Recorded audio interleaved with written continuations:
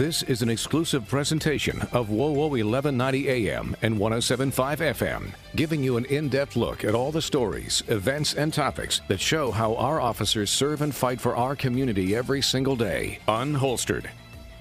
Hey, good afternoon. Welcome on in here to Unholstered. My name is Kayla Blakesley. I am just one of your hosts here on Unholstered. I represent the media side because, as you know, this show is all about the local media teaming up with our local police department here in Fort Wayne. And that's where my co-host comes in.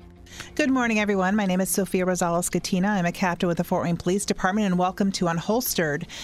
We are bringing back part 2 of our last show. There was just so much information we didn't get to. We thought it'd be best to bring our 2 guests back on. Yeah, we've actually brought back for you this week Sergeant Detective Matthew Wilson with the Homicide Division and Sergeant Detective Tim Hughes with the Homicide Division. We wanted to bring these fellows back in to continue to talk about our Homicide Division here within the Fort Wayne Police Department. It has grown exponentially under the leadership of Tim. In fact, when he came on board about 3.5 years ago, and Matt came on board about 6 months ago to take the role of Tim. But when Tim came on board, there were about 6 detectives on the division, and there are now 10.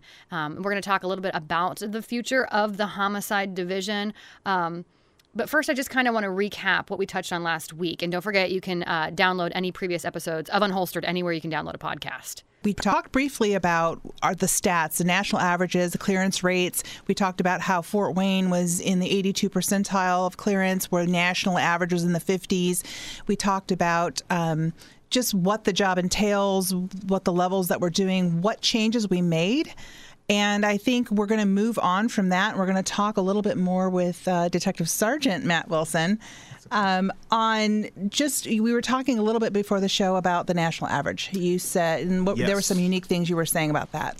Yeah, absolutely. So the approach we were taking before Tim got up there was good, but you can always improve things, especially if you're willing to put in the work.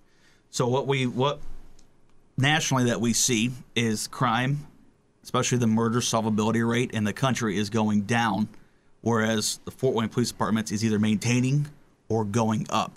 Do we know why that is? Why solvability is going down? You would think, I guess, with more technology and the more people who are joining forces, which maybe that's not the case actually right now, that solvability would be going up. Well, I think I spoke to a little bit on the show before, and I think it's really community trust.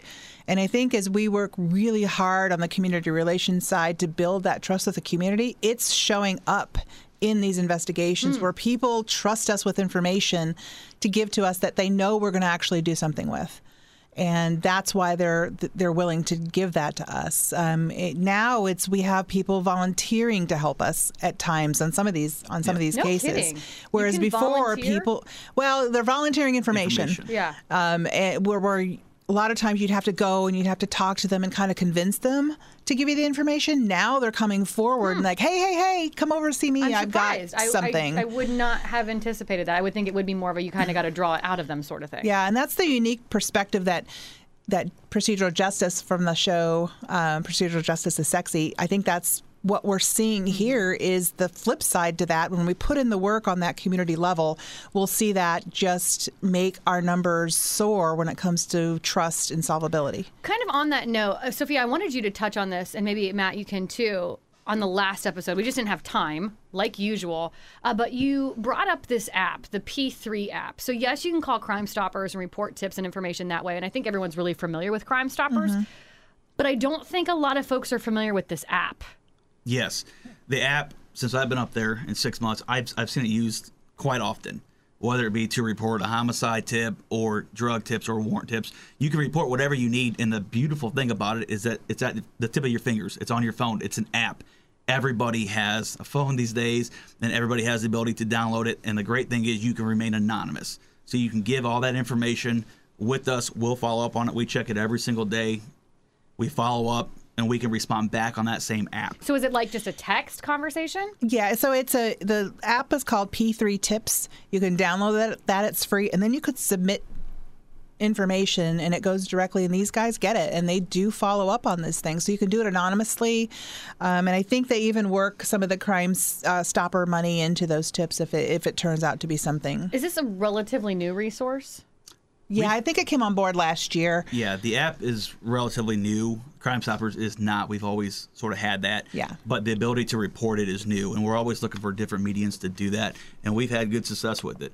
And if your tip does lead to the apprehension or a suspect identification, there is a reward that could possibly be given to you for that information. Yeah, as it's well. part of Crime Stoppers. You leave your tip, and then we follow up, and that's probably more so to protect, anonymity of people, because it's really important to people, and that's, I think, has been a real big part of the success of the Crime Stopper program and now P3. Isn't it strange how people would rather shoot a text message than make a phone call? Yeah, it is, and I think sometimes that's just people's thoughts, and I'll link it back to maybe conspiracy theories that we're tracing calls and stuff. I'm like, we don't have time for that.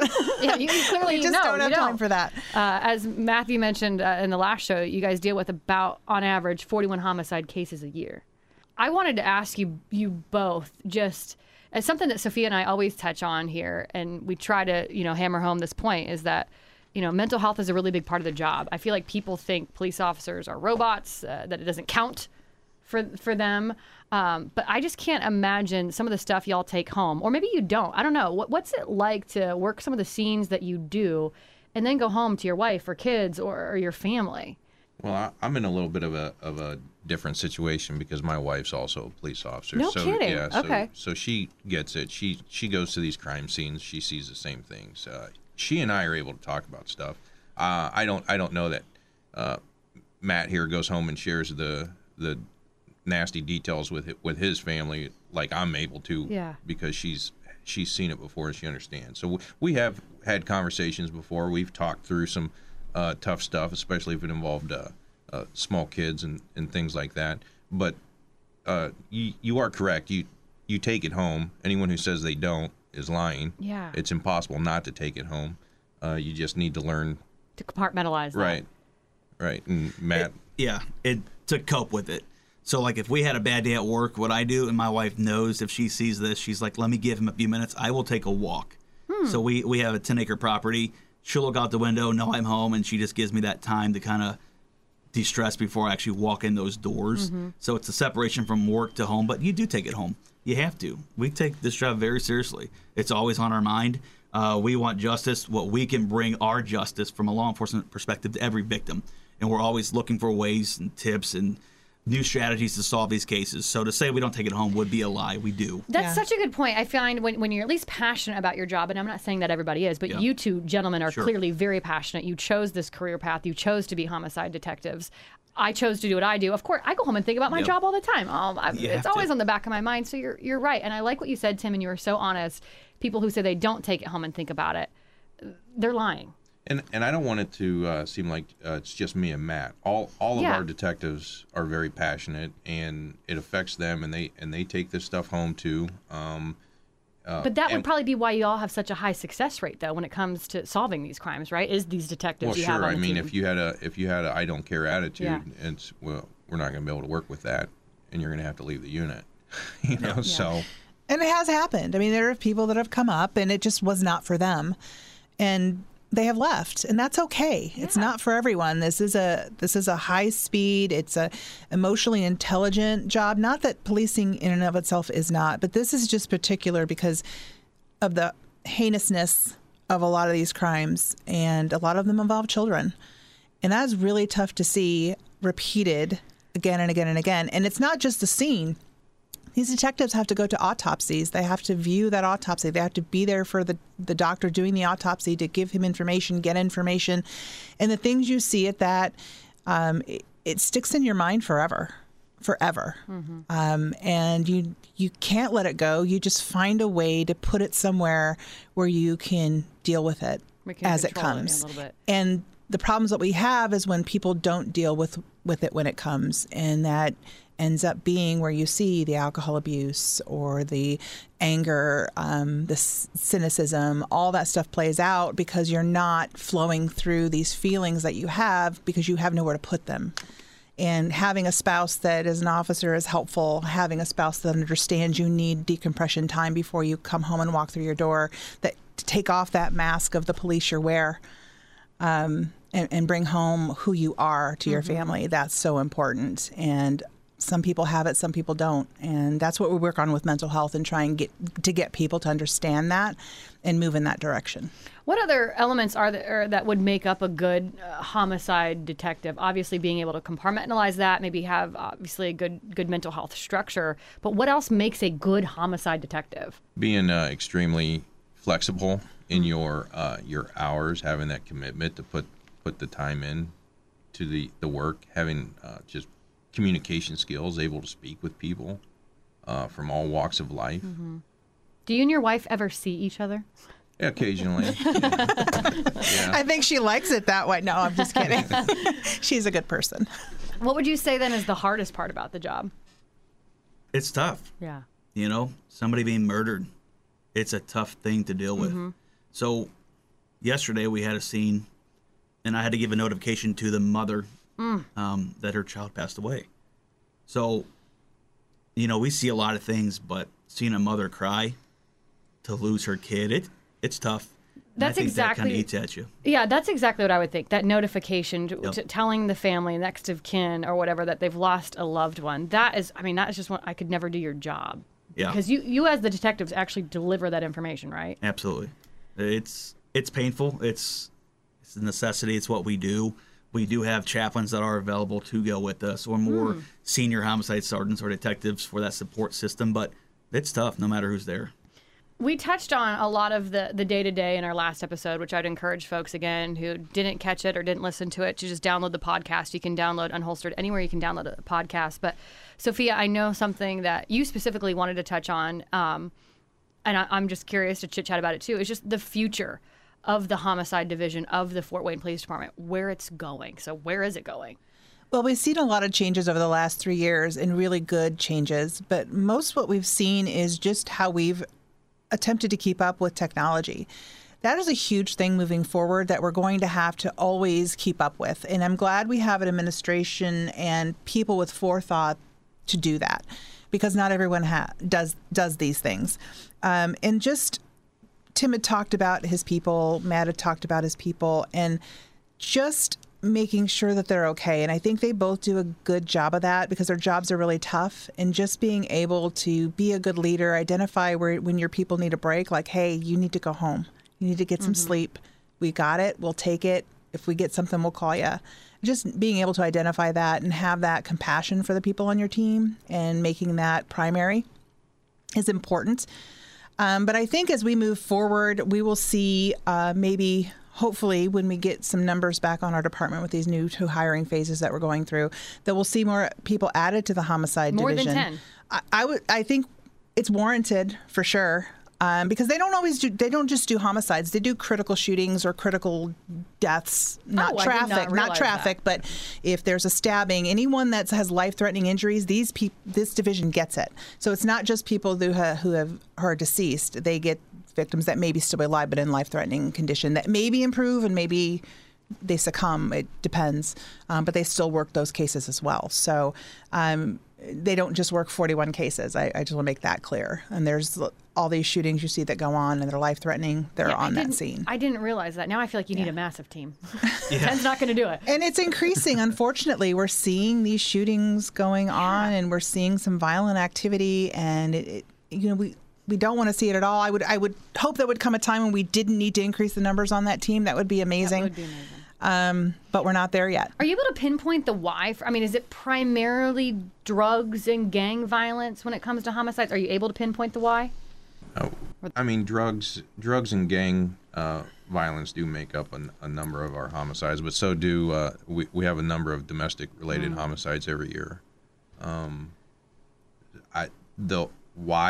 What motivates a drug dealer or a gang member to kill somebody, I have no idea. Mm-hmm. And probably never will. Yeah, I think those are societal issues. I think other people have asked that question before. They're like, well, what's causing all these homicides? I'm like, well, I think if we knew that, we'd be able to. We wouldn't have them, right? Right, we'd be able to fix it. Yeah. You can throw out all the theories that you want, economics or systemic racism, right? But nobody has any idea why this is happening. It's just happening. I think, we've talked on this show before about just societal problems and how everybody wants to lay their problems at the feet of police, and it's the police that are at fault and the police that are doing things. But we're coming in on the tail end of this. We're not at the beginning of this. This is a breakdown in families, this breakdown in your spirituality, this breakdown in just morality. And I think moving forward, how we fix this is we just become better human beings. Yeah, amen, sister. I hate to bring this up, but did COVID have an impact on numbers? I mean, especially because you bring up domestics, for example. And I just feel like with people being trapped in their homes, whether it be with abusive parents or an abusive spouse, did the numbers change? No, it didn't. In fact, during the first initial lockdown period, you remember where it went from 2 weeks to 2 years? Yes. Oh, yes. I remember it quite well, actually. I try not to. During that first initial period, we had kind of a lull in homicides. And that was because maybe people then weren't out. Yeah, I think it was more underreporting than it probably was that it wasn't happening. I think we weren't having so-and-so wasn't running into so-and-so at the club and then getting in a beef and then going back to some after-hours club and shooting them. You know what I mean? They just weren't people who had disagreements with each other. They weren't interacting. So is it safe to say that would maybe be the one slight positive as homicide rates went down? I mean, honestly, when it comes to COVID. Eventually everything gets used to the new norm for that time period, and it started coming right back. Up. Yeah, the only thing I noticed was when it first started, it seemed like we didn't have the number of homicides that we typically do. But like I said, it came back around. Yeah, that didn't last long. Unfortunately. Something Sophia and I always do when we ask our guests is just kind of the number one biggest misconception about your jobs. I always like guests to debunk that, and I fall into this all the time. I've got huge misconceptions about different divisions within, not just the Fort Wayne Police Department, but just when it comes to law enforcement in general. So if you had to pick one, and you can both answer because it can be different, maybe it's the same, the number one biggest misconception about your job. Can I tell you what mine is? And I know it's not true, but I'll give you that. These cases get solved in 24 hours with a cute little bow packaged on the end of it. That's what you always see on TV, right? The beginning of SVU starts with the case, and then boom, it's solved by the end of the episode in 35 minutes. Yeah, you also see a lot of constitutional violations on those shows. Yes. Thank you for that, too. A lot of warrantless entries and improper seizure and stuff like that. So, no, you're exactly right. It sounds like you already know that that's ridiculous. Yeah. So, but I mean, are there other big misconceptions like that aside from the timeline? One of the misconceptions that a lot of people have is they think when we reach the trial portion of this journey that there's just going to be tons and tons of forensics, tons and tons of fingerprints, tons and tons of DNA, and sometimes you don't have that.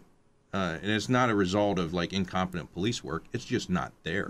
Sometimes the only evidence you have is a witness telling you what they saw, and I think some people get really hung up on, oh, well, they didn't present any DNA or they didn't present any fingerprints, or so they're like, they don't have any evidence. Well, a witness testifying to what they saw, their testimony is evidence. Yeah. That's a really good point. We get that. And I actually have shot Sophia a couple of real life texts and emails that I get from listeners on my show. Why didn't the police do X? Why didn't the police do Y? Why didn't we get a sentence for this? Didn't the police do, And she always responds to me, hey, Kayla, we didn't have this. And that's usually a lot of the times. It's just, it's simply not there. You don't have the DNA. You don't have the fingerprints. So that's a really good point. People are always wanting the CSI effect. Yeah. Sometimes it's there, sometimes it's not. And then to speak to that point about why didn't you do this or why didn't you do that, a lot of times we have done that. We did do that. You just don't hear about it. You don't hear about it. And you don't see it in court. So a lot of these things, generally we'll get people telling us how to do our job. We know how to do our job. I could not do that. That would frustrate me to no end. It seems like people know how to do your job better than you know how to do it. But I can assure you that we're doing everything we can. But they won't sign up and join us. Right. They just want to tell us. That's what I always tell people. You want to come do my job? Yeah, we're hiring. Have a seat for come 4 on hours. over. Exactly. So those are a few of the things that I've noticed as well. So Tim, I know you've got a promotion coming.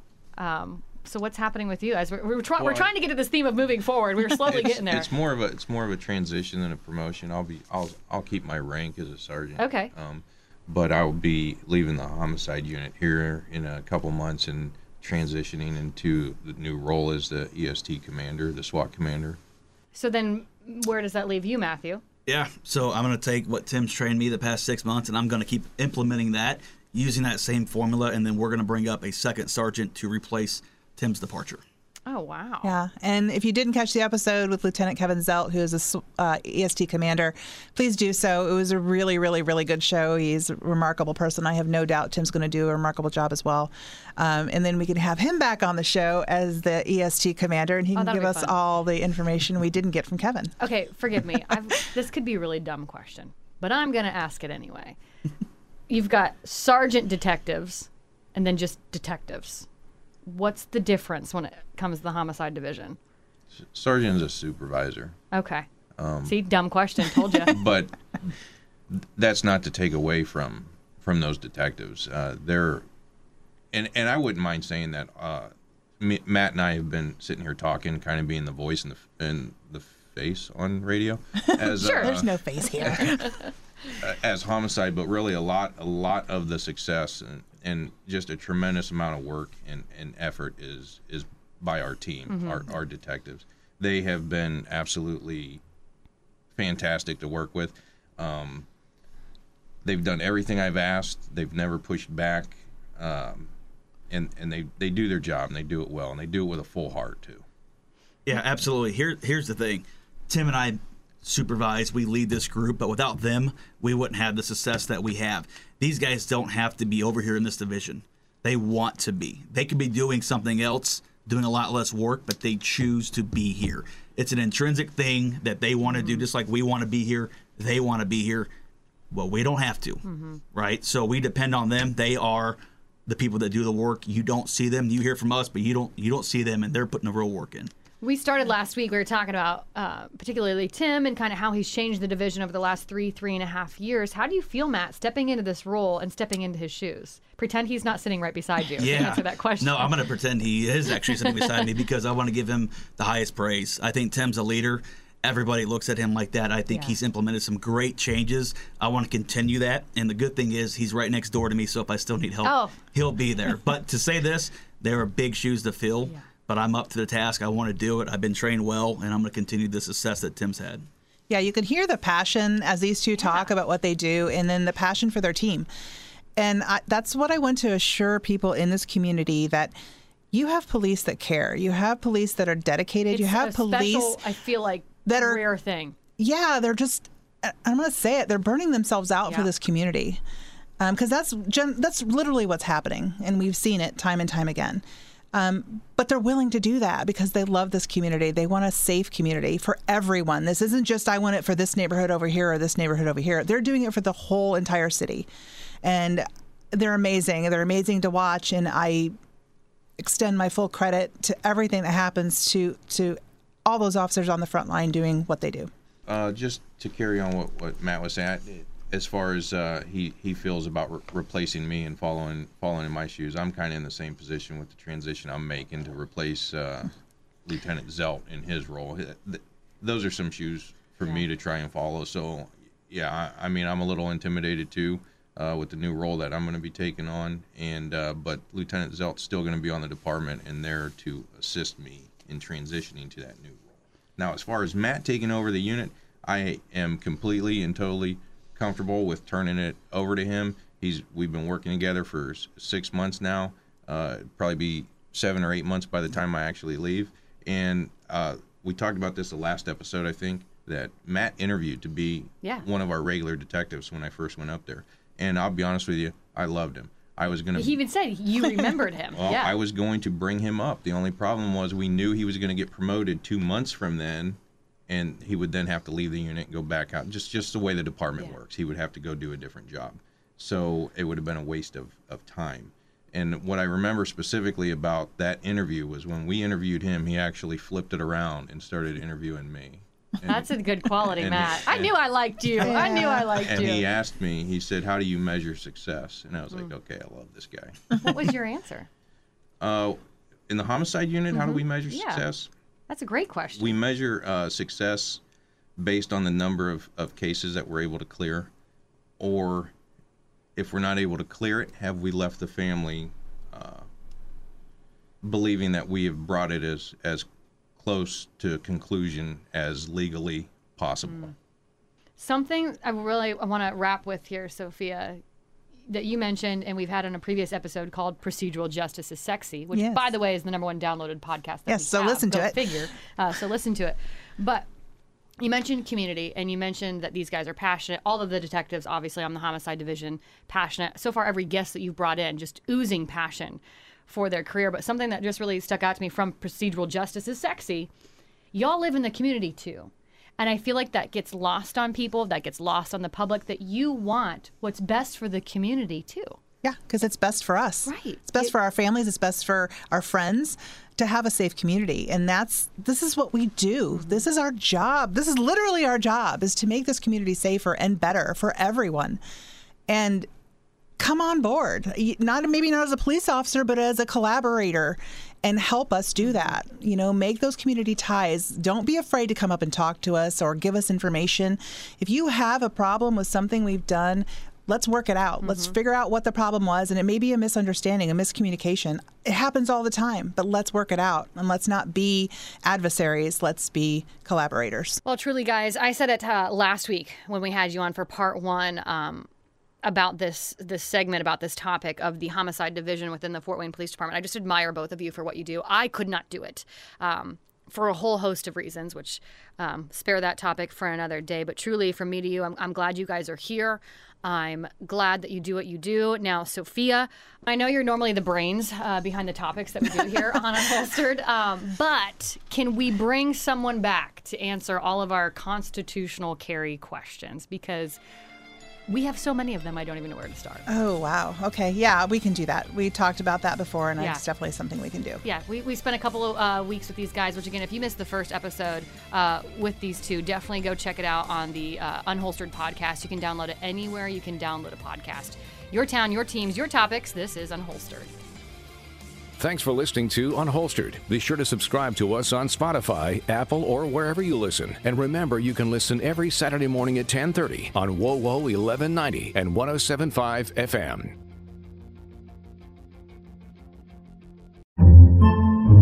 Podcasts by Federated Media.